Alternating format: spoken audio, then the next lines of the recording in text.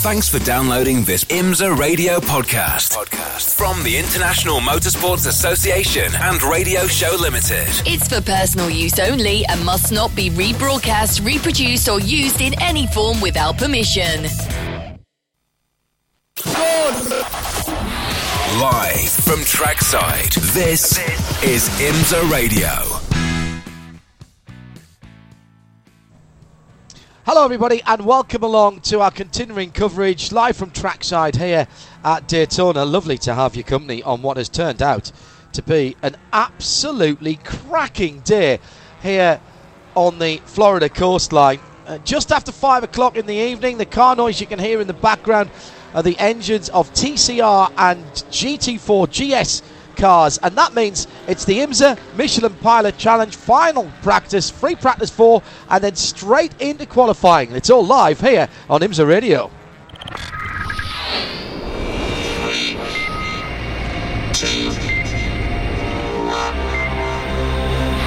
The Michelin Pilot Challenge on IMSA Radio, part of the Radio Show Limited network.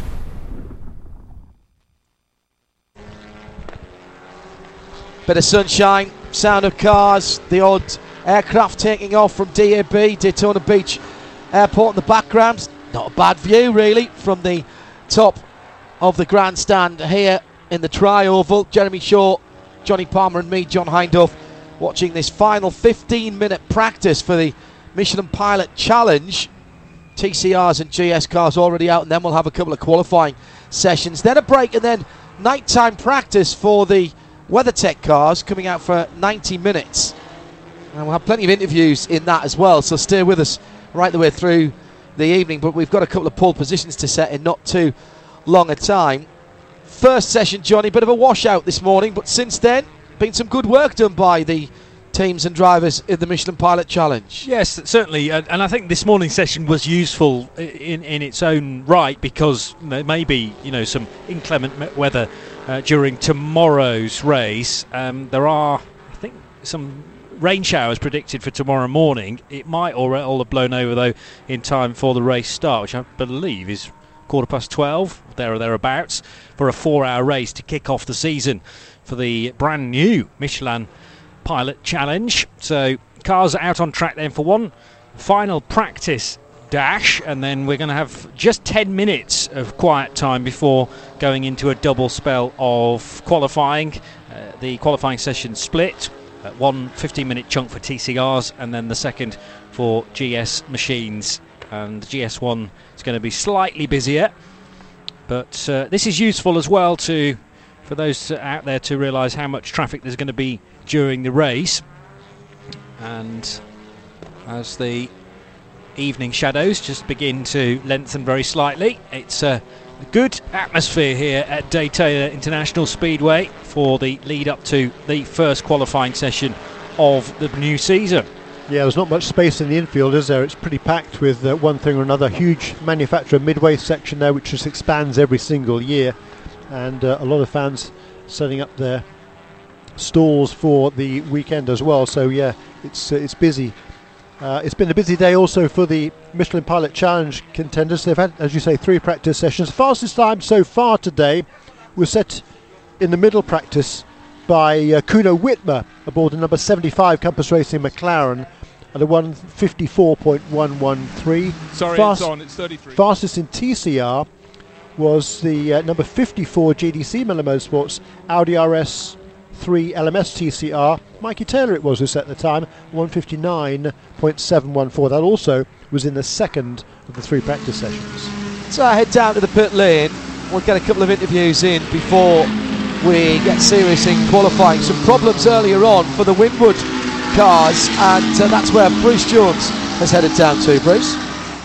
So Winwood Racing, Russell Ward, have got a couple of Mercedes here. Hasn't all been going as you wanted as yet, and qualifying just around the corner. Yeah, it's all going really good for the team. I mean, everyone's working really hard, and the cars are pretty quick. So now, obviously, qualifying is very quick fire. It's just 15 minutes, and it's absolutely about making no mistakes. Yeah, for sure. Indy's going to be qualifying the car, so I get to sit back and relax and just watch and see how he does. of course we want to get the best possible result for qualifying, but it's a long race and a lot can happen in 4 hours. So now there seems to be you seemed to have a problem earlier. Was it power steering? Did I hear correctly? No, that might have been with the 57. I think there was a coolant leak on it. Our car's been running strong the whole weekend. The Mercedes is incredibly reliable, so they've made an awesome car. Good job. Catch you later. Thank you. Yes, my fault. I fed Bruce some bad information. It was a coolant leak. I knew it had been a leak somewhere on the 57 car, but it seems so they've got that sorted out now. So not been the easiest run for any of the Mercedes AMG teams over the last few races.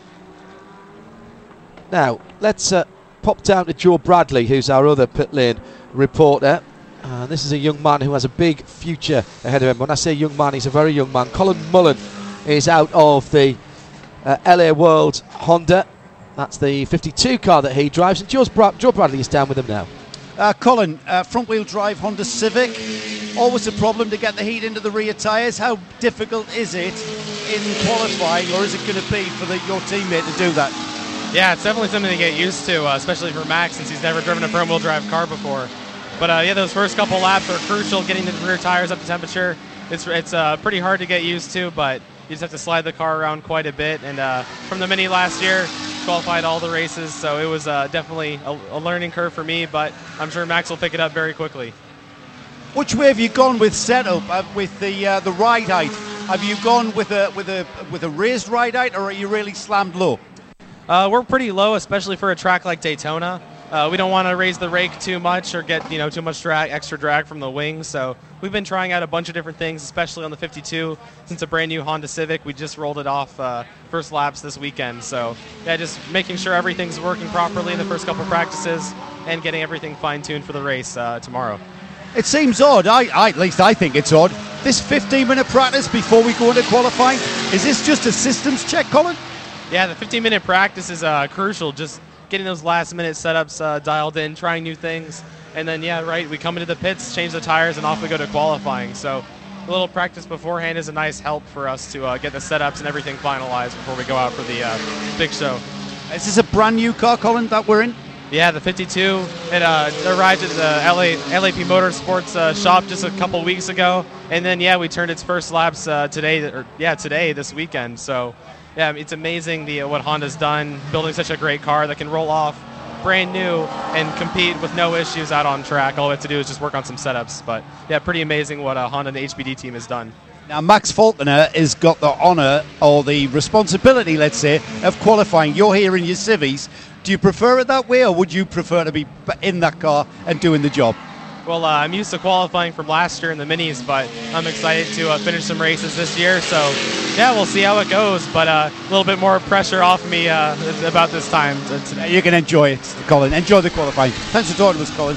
Great stuff. What Colin. A talent that young man, Colin Mullen, is, Jeremy. And hard to believe he's 16 years of age. Still only I mean, 16, for goodness sake, you listen to him there, he sounds like like he's been around this sport a long, long time.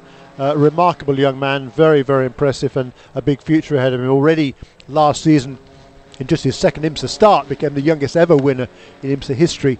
We're going to be hearing a lot from that young man. Interesting, Johnny, that like a lot of young drivers we see in the UK now, it's starting to happen here, and Jeremy says this as well. Young drivers who, even if they have started in single-seaters or they've still looked to do a few single-seaters, they're looking towards sports cars, GTs or touring cars as a career very much earlier. I mean, when I first started watching motor racing, sports cars and touring cars was something you did after your single-seater career. That's not necessarily the case now. It's just become more fashionable, I think, and people are realising that there's places at the top of the single-seater tree are finite, and your chances of getting there, okay, aim for it, but you may well run out of momentum. You might run out of cash as well, and sports cars, it's fun, and you get to share a car, but that's all about the team as well, not just the individual. Jeremy, you with Team USA work with a lot of young drivers here. 4.5 minutes to go. We'll give some times in a sec, and you're hearing exactly the same thing. Young drivers who they're looking at it as a career in a business though, and they feel there's more opportunity to earn money rather than pay money. Absolutely. Just look at the number of manufacturers involved in the IMSA competition this year. I think it's going to be 19 before the year's end. And all of those manufacturers have some opportunities that are open to them. There's a lot more doors that can be opened, I think, in this realm these days. So by all means get a background in open wheel racing, because almost all of the top drivers here this weekend started off their career in open wheel. But nowadays, increasingly, certainly at a younger age, we're seeing more drivers then making the switch into closed cockpit cars. Into the pit lane, the 69 Mia Motorsport in action. McLaren, Joe Bradley is watching some servicing work going on there, it looks like, even through the binoculars. Joe, what's going on? Absolutely, they've just caught these front brake pads right on the edge. They're virtually worn out, the pads that are being removed. So whether the driver has felt that with a long pedal, I would think so. We'll get a chance to speak to, I think it was Corey Fergus who just got out of the car. But the pads that have been removed certainly got no meat on them whatsoever. So I wouldn't say a new set of pads going onto the 69 McLaren, but certainly a set with more meat and wear material than has come off. I was just concerned for the 69 because again we've got the sign that on our timing screen to say it stopped out on circuit, and then I checked the pit lane and there sat the McLaren, Corey Fergus's car. So I think we've had that earlier on in the day actually, where the McLaren shown us stopped somewhere, but in fact it was right in front of us. But I wonder whether the two things were related. You're not going to go through a set of pads though through some issue out on track, so I think that's just coincidental, and they'll be setting that car up for quali just a few moments away. But brand new brakes then, or brand new pads at the very least, for qualifying in a little over 12 minutes time. Yeah, and we've just got a new fastest lap of the day, just been set by Christian Hohenadel in car number 57. That's the other Winwood Racing engine. We heard from Russell Ward a little while ago. This is number 57, which Christian Hohenadel will be sharing with Russell's father, Bryce. He is 153.969. That's the new fastest time, as I say. The fastest time previously, earlier on this morning, was by Kuno Whitmer for Compass Racing in a McLaren car number 75 at 154.1. The qualifying lap record here, which was set last year, Spencer Pompelli, 155.1. So we've already got, in this session alone, we've got 13 cars quicker than the old qualifying lap record. New fastest time, though, Ty Majeski in the number 15 Hello. Ford. Ding dong. The NASCAR driver has gone to the top of the charts here, 153.812. That is a new fastest lap of the day, and that's a great effort by young Ty Majeski. That's been a really successful programme by Ford, sticking some of their young stock car drivers in to get some road course experience. We saw it last year as well. In TCR, Michael Johnson has the 54 Audi ahead of Lee Carpentier in the number 10 Audi, that car in the pits. Mark Wilkins with the Hyundai number 98, third position for that car. That's a big improvement from where they were at the end of the first session. They were outside the top 10 from memory, or the earlier sessions. Then it's three Hondas, 52, 37, 73. Wow. I recognise those numbers. That's all the LAP cars. Wow, that's an amazing effort by Michael Johnson then. And that was his time. 5:05. That's clearly the quickest time of the day so far. Lee Carpentier in car number 10 has set a 159.8. Second quickest in this session, but Michael Johnson, that is amazing. For those of you not familiar with Michael Johnson, he's paralysed from the chest down. He had a motorcycle accident at the age of 14. He then decided that he wasn't done with his motorcycle racing accident, I should say. Then he wasn't done with his competitive career. Came back started initially karting. Yes, paralysed from the chest down. Drove with hand controls in a kart. Then moved on to the Skip Barber Racing School. Won races in the Skip Barber Racing School against some really good guys. And then was on the Mazda Road to Indy. He'd raced in both USF 2000 and what is now Pro Indy 2000, the Pro Mazda Championship, and was not regularly but occasionally among the top 5 in lap times. Wasn't able to perhaps put it all together, but I tell you what, this kid, he's just amazing. He's 26 years of age now, married last season. He's worked so hard over the winter. He's brought his body weight down by about 10 pounds. He's working out, doing a lot of swimming and other training exercise to get himself ready for this season after a good year last year. Fastest he is in this session, car number 54, Michael Johnson. I tell you what, Alex Zanardi, of course, is a hero for everybody, but this kid, Michael Johnson, he is an absolute inspiration as well. And what a brilliant effort to be fastest overall. Good selection of cars as well. Audi, Hyundai, Honda, then another 3 Hondas. Alpha in 9th position. Dwight Block again has taken the checkered flag there, and he'll be delighted with that. That car is going very well indeed. Yeah, he's been fast. Yeah, Roy's done a cracking job. Yeah. He really has. Evening sunshine, it's that lovely golden light on the infield. We're under the shade of the grandstand here, 107.9 FM around the circuit, of course, and around the world at Radio Show Limited's RS2, which is IMSA Radio. Checkered flag is out. Ford, Mercedes, Audi, Porsche, Mercedes, Audi, McLaren, BMW, and Mercedes, your top 10 in GS. And that's 3/4 of a second. I don't think we've seen number 75 car. No, he hasn't turned a lap. He hasn't completed a lap. But he's been purple in sectors 2 and 3 as Paul Holton in the couple of in and out laps he's done. So he's a not bit tidy as Holton, isn't he, as a driver? He's what? He's a bit tidy as a driver. He's a bit tidy. He's also pretty canny too, I think. We'll see more of that car in about less than 15 minutes' time in qualifying. The other McLaren, the Mia McLaren, came in with that braking issue. Joe Bradley has been investigating further and is on the beat in the pit lane. What can you tell us, Joe, about that? Was a front braking issue, you told us. Yeah, it's not an issue at all, actually. It's they've effectively got a qualifying set of pads, which are an already bedded-in set of pads that are key to balancing the brake balance on the McLaren. It's something that the 69 team have cottoned onto, and it's purely in relation to a McLaren. So if you've got McLaren GT4, you might want to listen up.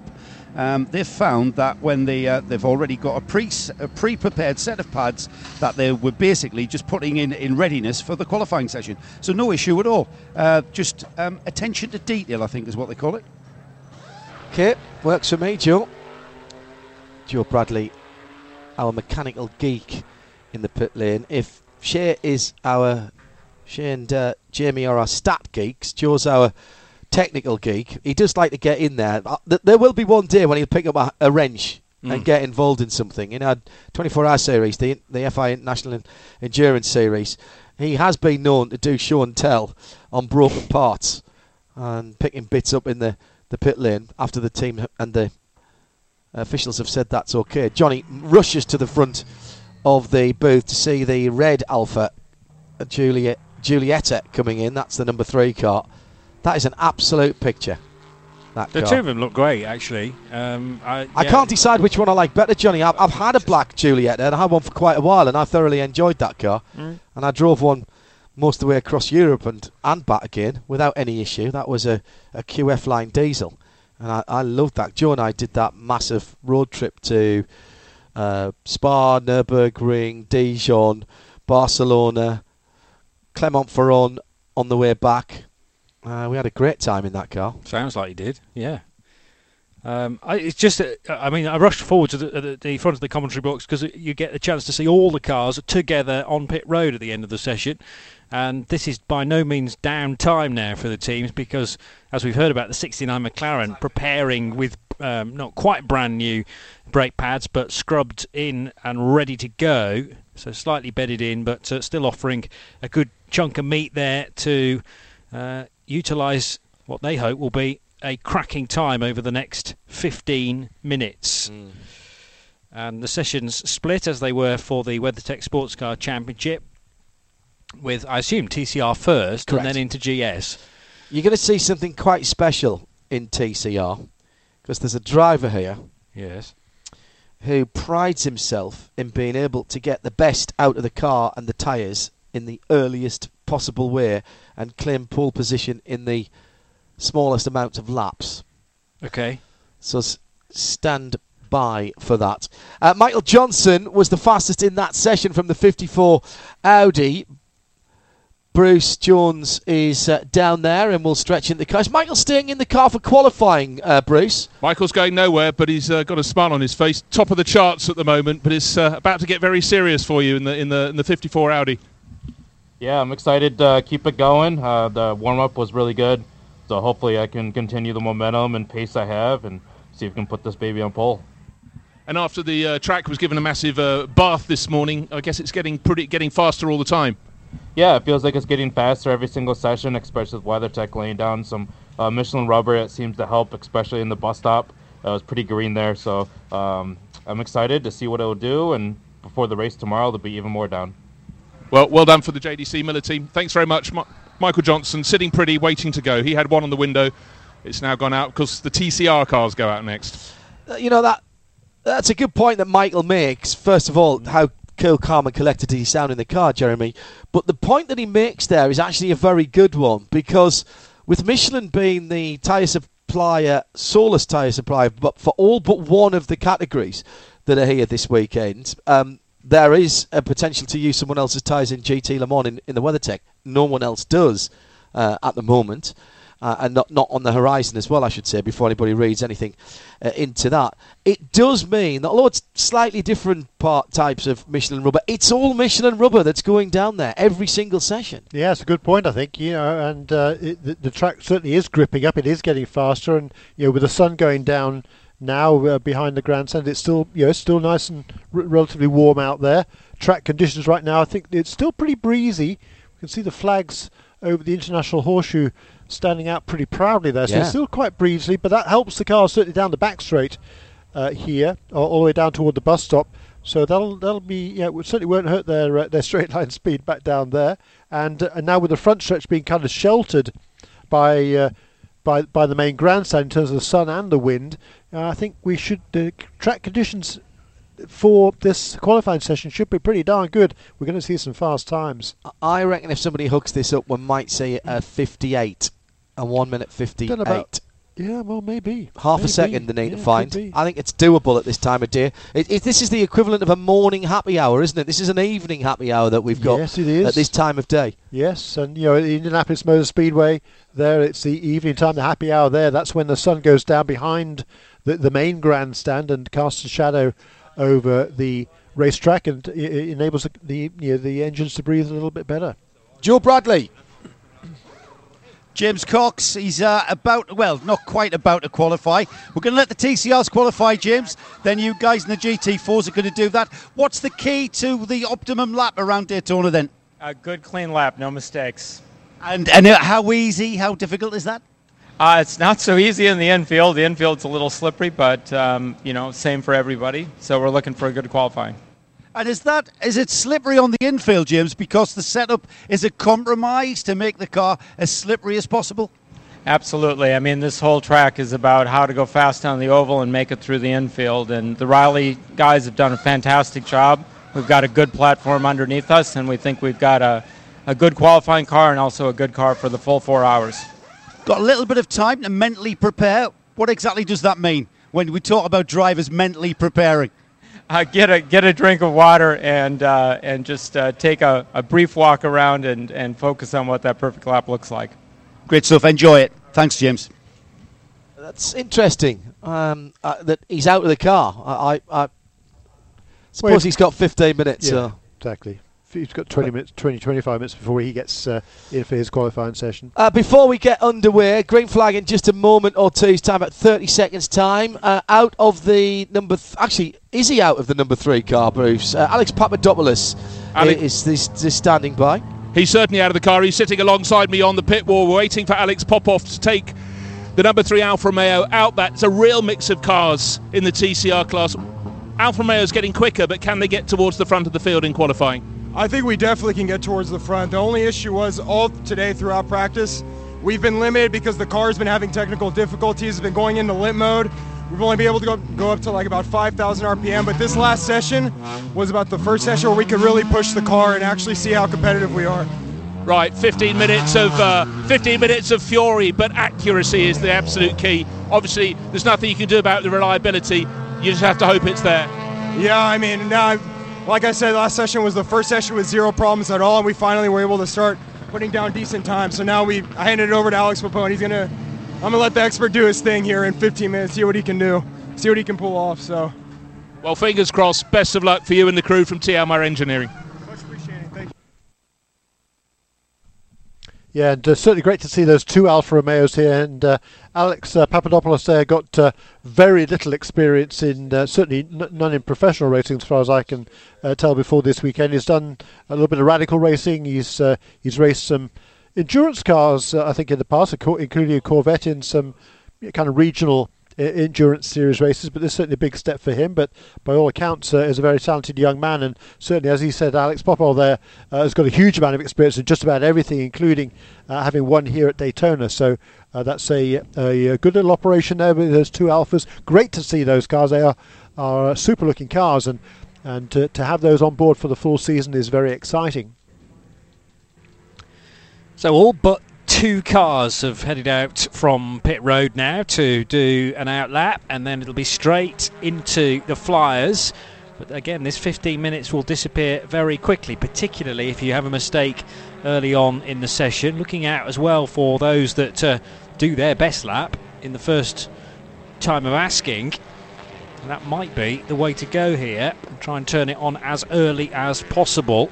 Obviously, getting out from the pit lane quickly was key too, and both Alphas, I thought they were together, but one has just been overtaken into the bus stop chicane, I think, by one of the Honda Civics actually. So track position key on this out lap as well. Do you stay behind somebody to try and get a little bit of a tow on the high banks, or do some prefer just clear air throughout the whole of the lap? Yeah, it certainly can have been a benefit getting a bit of a drive. Not at this stage in the session because they're just building up speed right now, but certainly when they are up to speed, the tyres are properly up to temperature, which doesn't take long in these cars, as we've seen last season. Generally, Tom O'Gorman, who was on the pole pretty much every time he drove his car last season, was setting his fastest lap on lap. Sometimes on lap 1, at the very latest on lap 2.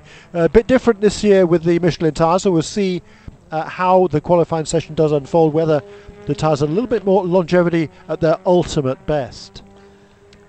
It was Michael Johnson and Alex Popo actually swapping positions on the backstretch that time around and into the chicane, so it's Audi ahead of the red Alfa, and away in the distance is Roy Block in the black Alfa Romeo, the number 5 car. So we'll see whether Popo is playing a little bit of game of strategy here to reel in Michael Johnson towards the end of the back straight just before they hit the brakes into the bus stop. Yeah, that's a car that's been having those electrical issues, so hopefully those have been solved, as we heard from his co-driver Alex Papadopoulos. And for Michael Johnson, it generally takes him a little bit of time to get up to speed, relative to some of the other drivers in the category. The reason for that is, as you can imagine, like I say, he's paralysed from the chest downwards, so he doesn't have any feel the bottom half of his body at all.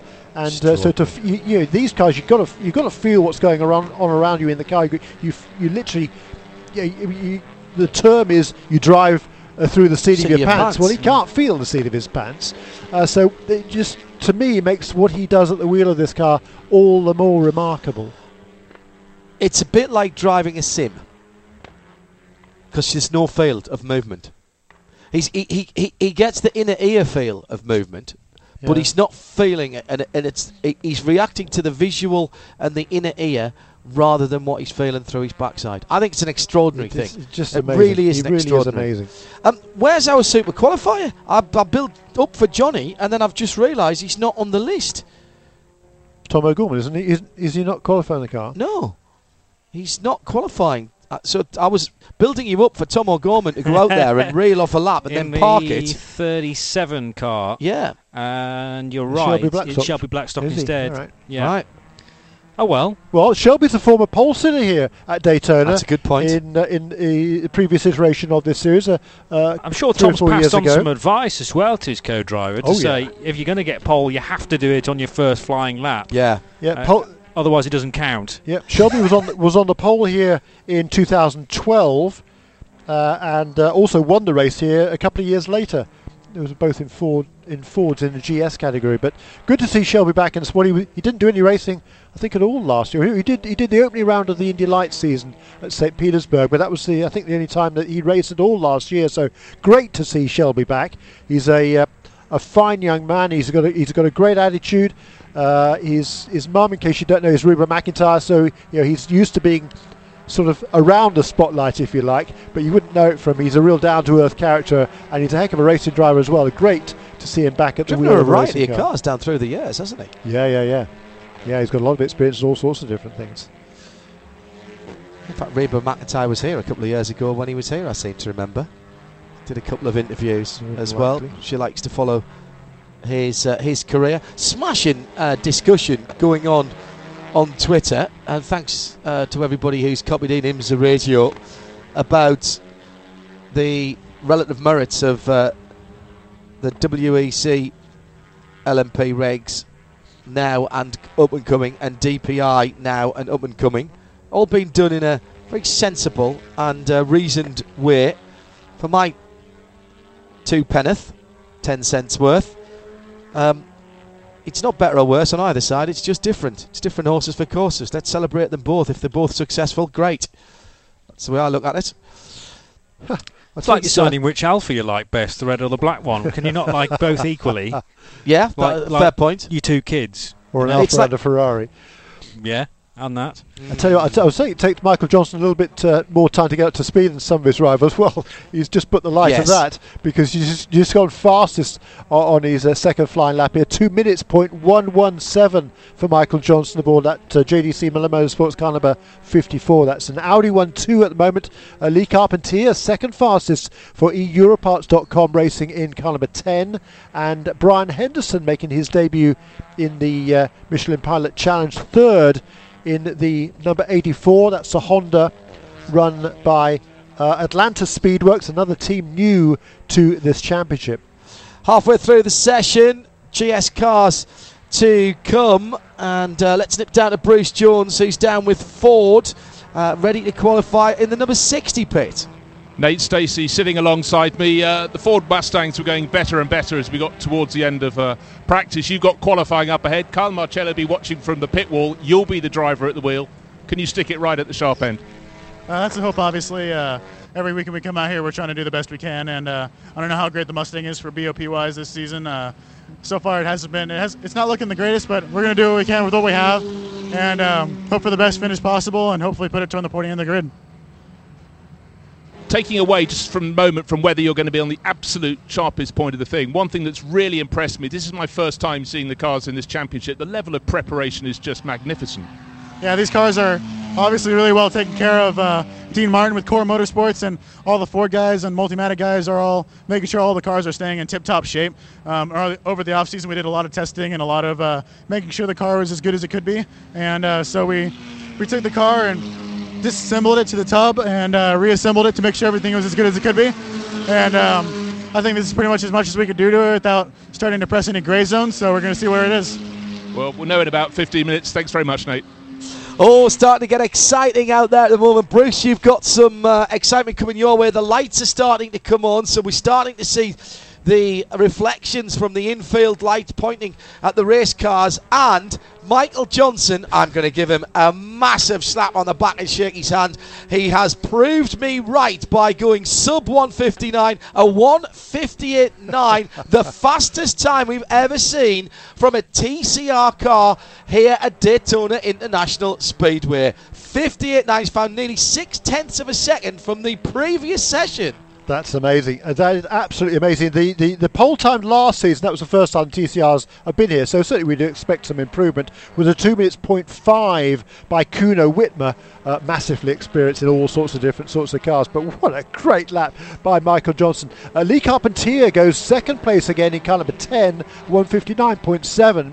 And then briefly, Alex Popper was third in car number 3, the Alpha, at 2 minutes .3, but all of a sudden he's down to 6th. Brian Henderson has gone up into third place in car number 84, that's a Honda, 2 minutes .05. Then Ryan Nash in number 12 Audi, that's a teammate to Carpentier, at a 2 minutes .2. Also at 2 minutes .2 is Mark Wilkins in in the number 98 Michael Johnson's going to TCR go quicker Hyundai. again. Yes, Michael he Johnson's going to go quicker again. Let's check out the red car coming through the turn 4 of Daytona now on the tight speedway line, section. Beautiful line. Runs out right to the upper third before cutting down into the tri-oval and just squaring off the corner. Very consistent. That red Audi goes through, and it's a 58.4. Michael Johnson is burning up the track. This is an extraordinary run, and he's now a full second ahead of the field. A field that is filled with quality. Yeah, the guys directly behind him, they're now heading into the horseshoe as Michael goes around the horseshoe, is Lee Carpentier in that white and blue and grey Audi. Right behind him is Alex Popo in the red Alfa Romeo. Both those two improved last time around. Carpentier second at 159.4. Alex Popo got a 2 minutes 0.01. So they are pressing each other, and Popo is now. Actually, it looks like Carpentier has defended a line into turn 5. A race is broken out with 3.5 minutes to go. This could get very interesting. How are you liking this, Johnny? Properly good, isn't it? I mean, it's so tight, or it was from second position, still is actually second down to about 10th, but that's second clear for Michael Johnson's phenomenal in the 54 car. Alfa up to third fastest, as you say, Alex Popo.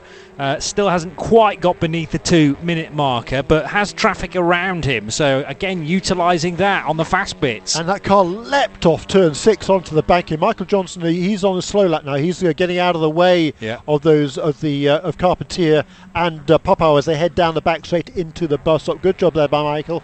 Stays out of the way. He's done his job. I don't think he's going to improve upon that, most likely. But a remarkable effort by Johnson in car number 54, the 26-year-old from Flint, Michigan, in that car number 54, the Audi for JDC Miller Motorsports. Michael Johnson then, I think, heading into the pits this time around. Right. The Alfa's tucked in behind Carpentier as they come off the banking. Yeah, Michael goes early, commits to the pit lane, and here's the Carpentier and Popo cars. It really is a bit like a race there. Both improved. Both under 2 minutes. Yep. Popo goes under 2 minutes. 59.2 for Carpentier, and Popo with a 59.6. And bouncing up there, it's a Honda as well. It's the 84 cars come up. Another 59.626 is a smidge. That is a technical term and a measurement of time. Yep. Ahead of Popo. So that's Audi, Honda, Alfa. Honda, a Shelby Blackstock goes under 2 minutes in the 37 LA Honda World Car. Yes. So now 5 cars, Jeremy, under 2 minutes. Only one under 1:59 and 6/10 under 1:59. Michael Johnson, absolutely extraordinary. Yeah, just absolutely amazing. Top 8 cars underneath the old lap record here in TCR set last season by Kuno Whitmer. Get ready for this all year, by the way. Yeah, true. Brian Henderson, a youngster from Fredericksburg, Virginia, just 21 years of age is Brian. He's come up through the MX5 Cup Challenger, I believe, the last couple of years. Before that, he did some oval karting and then some stock cars and did a few races in the Pirelli World Challenge as well. But this is a really good debut in IMSA competition for Brian Henderson, currently third fastest for Atlanta Speedway. It's car number 84. Possibly the only thing that Michael Johnson's done wrong all day is when he came into the pit lane, he was 9 kilometres over and he's been assessed a drive-through. I think we might be able to pick that. Quick on track. There was always going to be a bit of a hangover into the pit lane, wasn't there? Yeah. He's not quickest in the final sector, though. He's got the first 2 sectors to his name. But there's someone else there who's quicker in the final sector. I think it was Carpentier, actually, who was... Right. I believe that from earlier on, anyhow. Carpentier looks like he's lifted off. 28 seconds left, so anyone who Popo comes through now... on a good lap. And Henderson, potentially... Here comes the Alfa now. Right, and he's got through, so Alex will get another lap. That was another 59.8. So that's another sub-2 minute lapse. And Alex got gap ahead of him now in the red, that dark red Alfa, going through turn 1 now, gets out into the sunshine for a moment or two as he goes behind the pits and paddock, heads down towards the International Horseshoe, that right-hander. Does he get the brake in right? Yes, he does. Tucks it in, takes a late apex, gets on the power nice and early. He's got his team car right behind him there. the second of the Alphas with Roy Block behind the wheel, the black number 5. He's just improved also, John. And he's just gone through. So Popow's out of it, and he's let Block go through. So now is this a bit of drafting practice for these two as they're at the west end of the infield, at the West Horseshoe now, for those of you down there listening on 107.9 or on the infield grandstands. Decent crowd today as well. Not massive, but there's quite a few people sitting on those infield grandstands. You get a great view of what's going on the twisty bits through there. Brian Henderson decided to end his session when I thought he was on quite a good lap actually and could have improved, but maybe he thought otherwise and decided to come down pit lane just before the checkered flag. So top 3 have finished their sessions. Alex Popo about to come around to complete his final lap in the number 3 Alpha, and it was Lee Carpentier who had the absolute best sector 3 time at 24.5, but that car's headed for the paddock area. Adam Crossfire's just tweeted in at IMSA Radio, says enough about DPIs versus P1 versus Hypercar. The real question is, who do I support now that Mini's gone? How's that Alpha looking? It's looking pretty good. Now in 4th position, Brian Henderson having just popped Alex down a position there. But Alex has got another chance, not going to improve on this lap. He's right out of it. Is there anybody on a quicker lap? Roy Block actually Roy Block had his fastest first sector of the session, despite the fact that he had to pass his teammates. 2 minutes 0.9, so he doesn't improve, no. Not quite.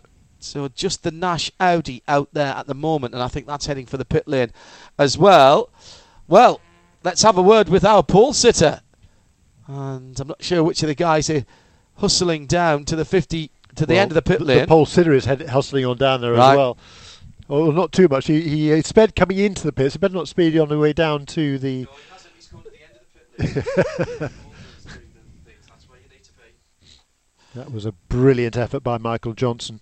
Absolutely superb. That'll be his first pole in the IMSA competition. So Joe Bradley is on his way to pit out. Let's see if I can spot him. He's striding purposefully, just passing the number 2 E Europarts Rover Racing Audi, Rover Motor Oil Audi. Now past the number 7 bright yellow Volt Racing Porsche.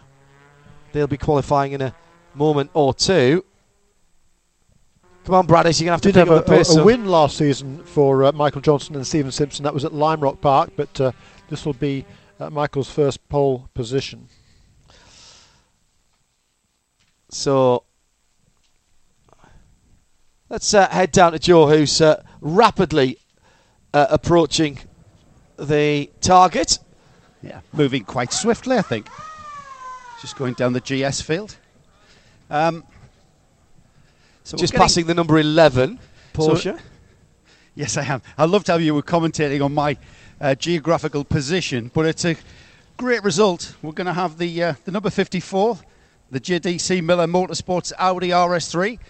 Will start on the TCR pole tomorrow. Did anyone get within a second of this car? Just at the end, Lee Carpentier got down to 8.5 tenths, but that was pretty much the last throw of the dice.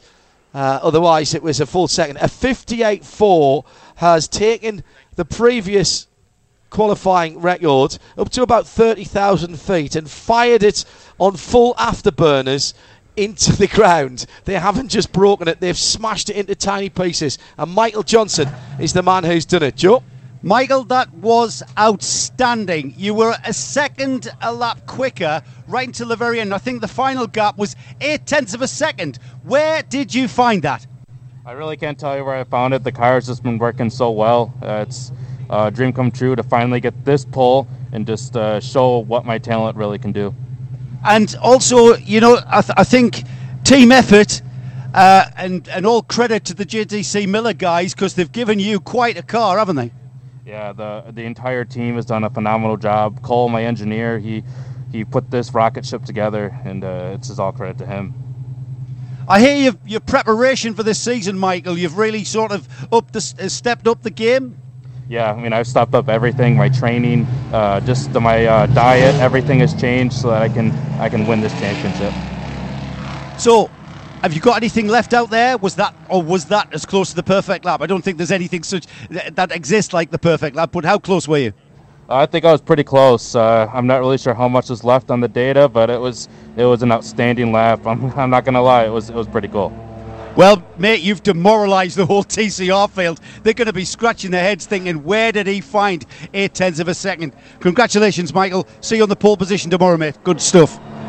Brilliant stuff. Absolutely brilliant. And there's three of us up here, and I'm sure most of you listening, wherever you are, he's never say die. He should be written on the back of the car. He's brilliant. He's taken everything that life's thrown at him and made an opportunity out of it and faced up to it. That whatever challenge it's been, he's faced it straight on. Just absolutely incredible. Brilliant. Just incredible. He was. I remember probably 3 or 4 years ago now. He was racing a Pro Mazda car at St. Petersburg on the streets, and he got out of sync and hit the wall heavily, broke his pelvis. It was a really nasty shot. Yeah, that was here, wasn't it? No, that was the St. Peter Pro Mazda car. Oh, sorry. Coming to that. Yeah, sorry. Saw him in the hospital afterwards. He was. He was all upbeat then. Can't wait to get back in the car. It took him a while, of course. And then last year, at the Raw before the 24 test here, he had a brake failure in that car heading into turn 6. The car just headed on into the barriers, unabated speed, huge shot. The car was absolutely written off. Michael was knocked around pretty badly, but it wasn't until they got him to the hospital later, a couple of hours later, they realised he'd broken his leg in that shunt as well, because he couldn't feel it, of course. No, okay. So he was out of the cockpit for several months last season, came back, missed the first 2 or 3 races, had a win along with Stephen Simpson, as we say, at Limebrook, and had several strong results. But to get this pole position is just an amazing feat for Michael Johnson. Hats off to the entire team. Stephen Simpson, who's been his co-driver now for the last couple of years in this championship since Michael switched his sights from open wheel into sports cars. Everybody there deserves a big pat on the back, and particularly Michael Johnson himself. Like that, Johnny? Yeah, I just think it's testament to the human brain, I suppose, and Michael's brain particularly, in that, he drives the car differently from everybody else, and yet he can still be 0.8 of a second faster than everybody else. That's why I love this sport. sport. So it's just how the brain can work out ways of driving a car and getting the feel that he lacks elsewhere, some other way, is just amazing. Yeah, hand control system, of course, obviously on that car. And I'm just excited to see how he gets on in the race now, because if you can offer that sort of speed on a single lap, how does that translate, into race pace for a 4-hour? Credit to IMSA and other sanctioning bodies worldwide who allow clever people in motorsport to be clever in different ways, to allow Alex Zanardi and Michael Johnson and others to race on a level playing field with neither of those guys ask for any special treatment, and they would be horrified if it was even suggested. And they can come out and compete at the very highest of levels here. I think it's magnificent for the sport. It's great for them. It's a great story. By the way, Shelby Blackstone did improve on his very final lap there to a 59.707. So we did have 5 cars underneath the 2 minutes in the TCR category. The GS cars, the GT4 cars, are out on the circuit. You can probably hear them running around in the background here. There they are, out there in the gloaming, if not the twilight. We're getting there, but the opportunity now to see Daytona in all of its evening glory, with the trackside lights beginning to come on and shining up from the infield onto the cars. It even makes those great liveries stand out even more. Early times coming through. What we're looking for here, Jeremy, in terms of times, with still 10.5 minutes of the 15 to go. Pole last year, and the new lap record for qualifying was Spencer Pumpelly in the Porsche Cayman MR, 155.136. Expect we won't even be close to that record. I'd be surprised if almost the entire field wasn't underneath. In fact, first flying lap for Mark Miller, actually, number 31. That's the body motion Porsche, 153.7. That's a pretty stout effort. Yeah, and that's good that car's back, because they had some issues with that car. That car had a little bit of a shunt, didn't it, at the Raw? Yeah, it did. That's right. And I don't think Mark actually officially got into that car. He'd done a tester shakedown in it, but I'm not sure he actually got the driver at the Raw.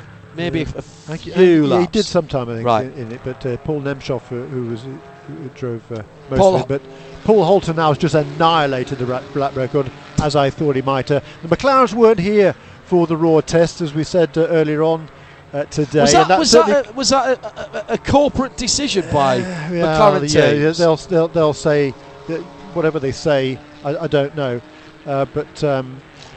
They elected not to come here. And it wasn't mandatory. It wasn't mandatory. It was not mandatory. No, absolutely right. So it certainly didn't need to. You're absolutely right. So they didn't. They knew they had a fast car here, and they came here back to the race. And a 152.147 then for Paul Holton. Like I say, the old record was 155.1. So that's 3 seconds quicker for the McLaren. It's just about visible in the rearview mirror, that old record. Barely, yeah.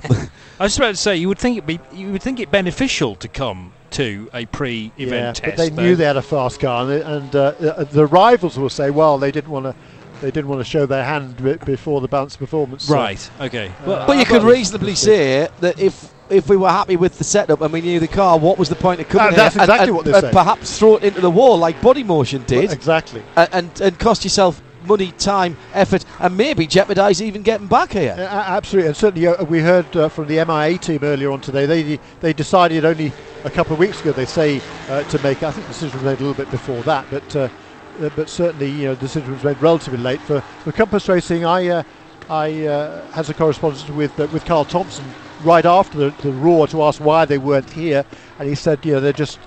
They're happy with where the car is. They know the track. They've already raced that car here for the last couple of years. So they didn't need to spend the money. It's not mandatory, I mean they're trying to put together a 2-car program. They didn't want to spend the money, and they're going to spend it here on the race weekend, and that's what we're seeing now. Just seeing Gunnar Jeanette's name pop up on the timing screen in the number 8 Audi, 18th. Overall, we're getting some decent times at the top. We're now down to a 52, Jeremy. 152.1. We'll be into the 51s in a moment. Yeah, no, I think he'll probably call it a day at that for Paul Holton. Do you think? I would think so. Yeah, he's already in the pits, actually. Okay.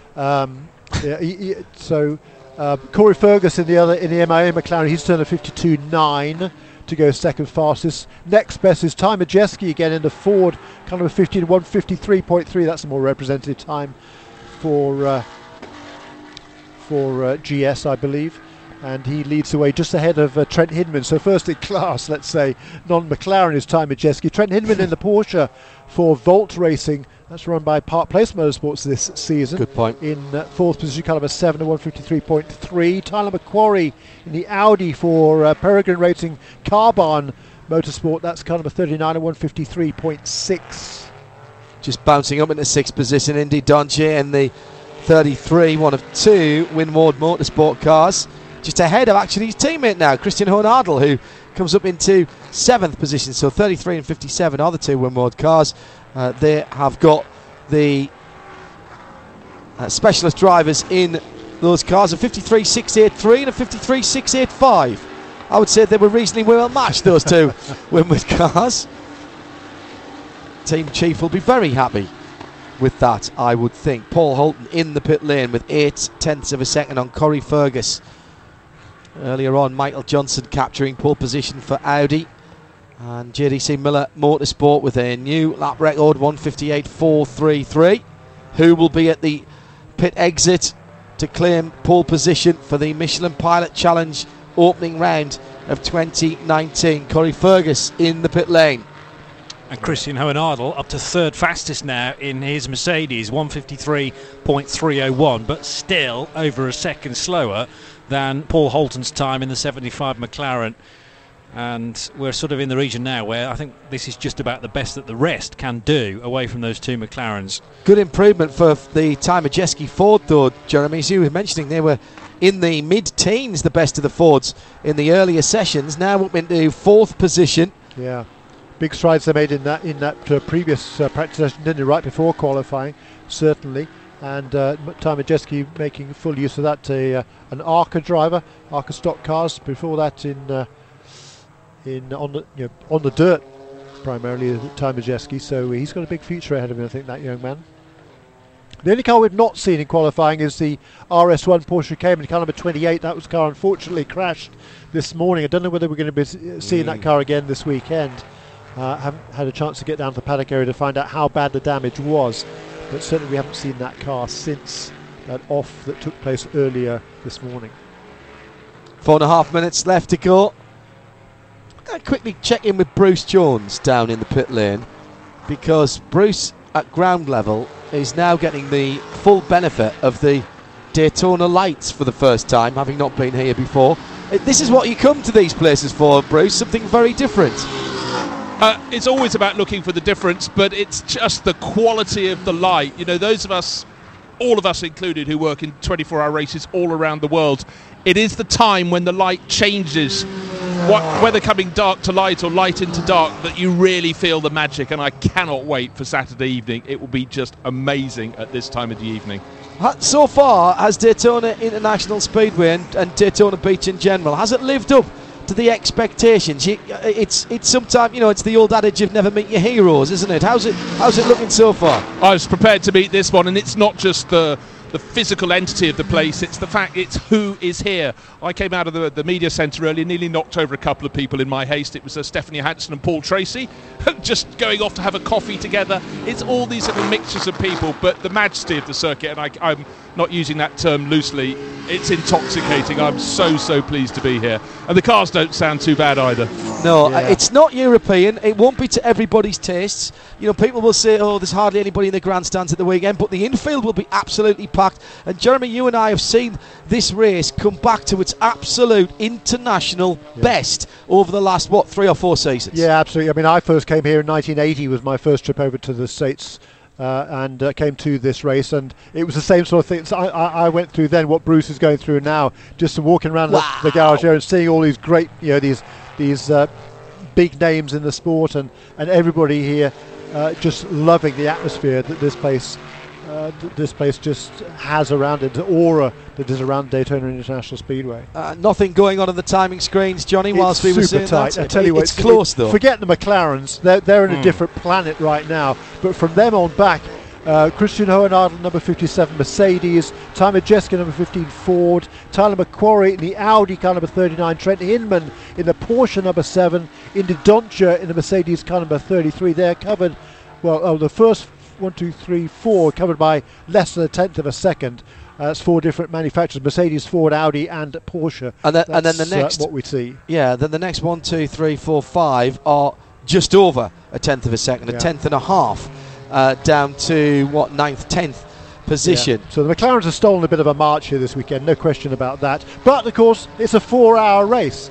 And that's going to be interesting to see whether they can maintain this advantage in 4 hours. That's a completely different story, potentially. Still to come, nighttime practice for those of you here at the Speedway and further afield. 107.9 FM around the track, around the world on RS2, part of the part of the Radio Show Limited network of channels. That is IMSA Radio, and not just for the race weekend. Tune in anytime if you want a bit of IMSA in your life.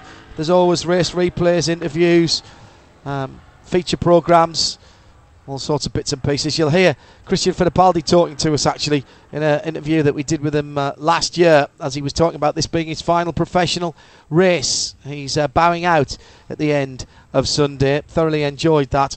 Coming up to 6 o'clock in the evening, a minute to go, Johnny. I can't see any improvements coming at the moment. No, unfortunately not. Trent Hinman and Indy Dontje staying out in their Porsche and Mercedes respectively, and Spencer Pumpelly due back across the line. In fact, there he goes to go around for another lap. 40 seconds left, so these laps that are being started right now will still count. I think this is just a little bit of extra testing though now, because the best of the tyre probably long gone for the cars that remain out on track, and 8 of the top 10 have now headed back into the pit lane. The McLarens were the first to do so, having banked a low 152 and a high 152 for Paul Holton and Corey Fergus respectively, and that was job done pretty much. They knew that everybody else was going to struggle to get below a 153 marker. And Christian Hohenadel, rapid in a Mercedes, could only do a 153.3 as the checkered flag now flies. So a handful of cars still out there, and they will receive the checkered flag.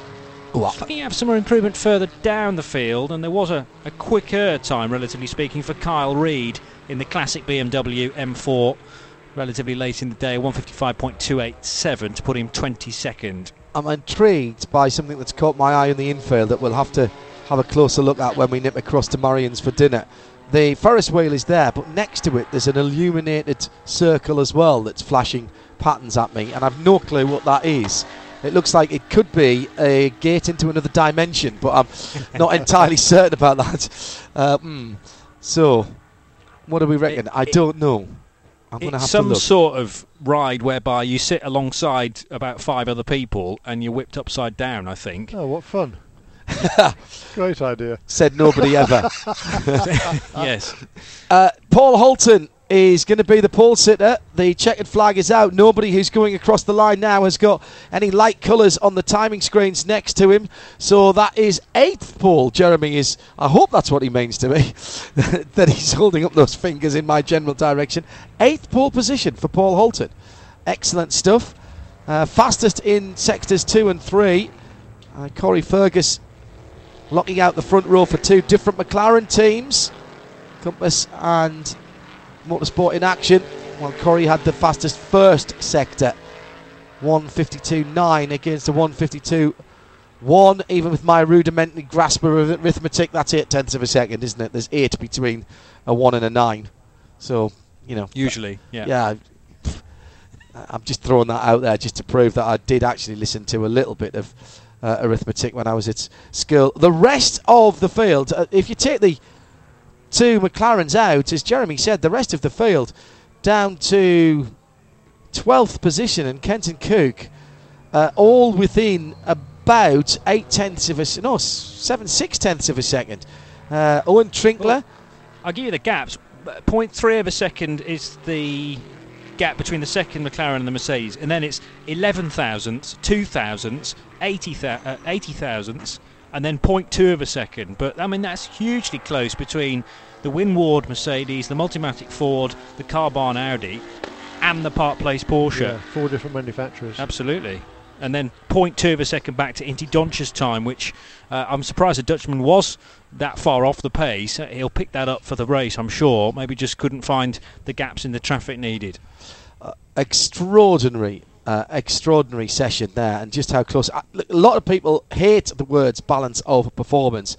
GT4, the GS category here, is a balance of performance category, but McLaren, Mercedes, Ford, Audi, Porsche, BMW, all in the top 10 there. So it's only the Astons that aren't really up amongst there. BMW a little bit further down as well at the moment, but really very, very impressive that cars with such different heritage and philosophies as street cars, Johnny, can compete as well on the track, and that's why GT4 and GT3 work so well for me. And it's probably even more difficult to get the balance right in terms of the balance of performance field on a track like this, which is so different. You've got the high banks and the long straights, and then you've got the infield as well. It is really a very, very clever balancing act, and we've got Mercedes, Ford, Audi and Porsche all on a level playing field here, maybe just battling for the final step on the podium, but you never know what might happen to those McLarens across 4 hours. Bruce Jones is down at pit out, and I see a McLaren in the region of where you are. Well, as the light falls, Paul Holton climbs out. He's going to put on his Motul cap for pole position, just slotting his helmet back into a very glorious-looking McLaren. The light is falling fast at the end of that qualifying session, but as it's his 8th pole at this level for Paul Holton, it's another good job done. We're just going to go up and stand in the correct location in front of the Motul Pole Award backdrop. But Paul, that was not just pole, it was pole by 0.8 of a second, and then in behind that, everyone is incredibly close. So it wasn't perfect. You only were fastest in the second and third sectors, but it was a massive margin. I don't think we'll be the quickest in the first sector, given where the BOP is. We tend to be a little slower in min speed and a little faster in the straightaway. What we've worked on over the past year, we've been doing a lot of development on power down, power application off the corner. So right now we're so hooked up off the corner.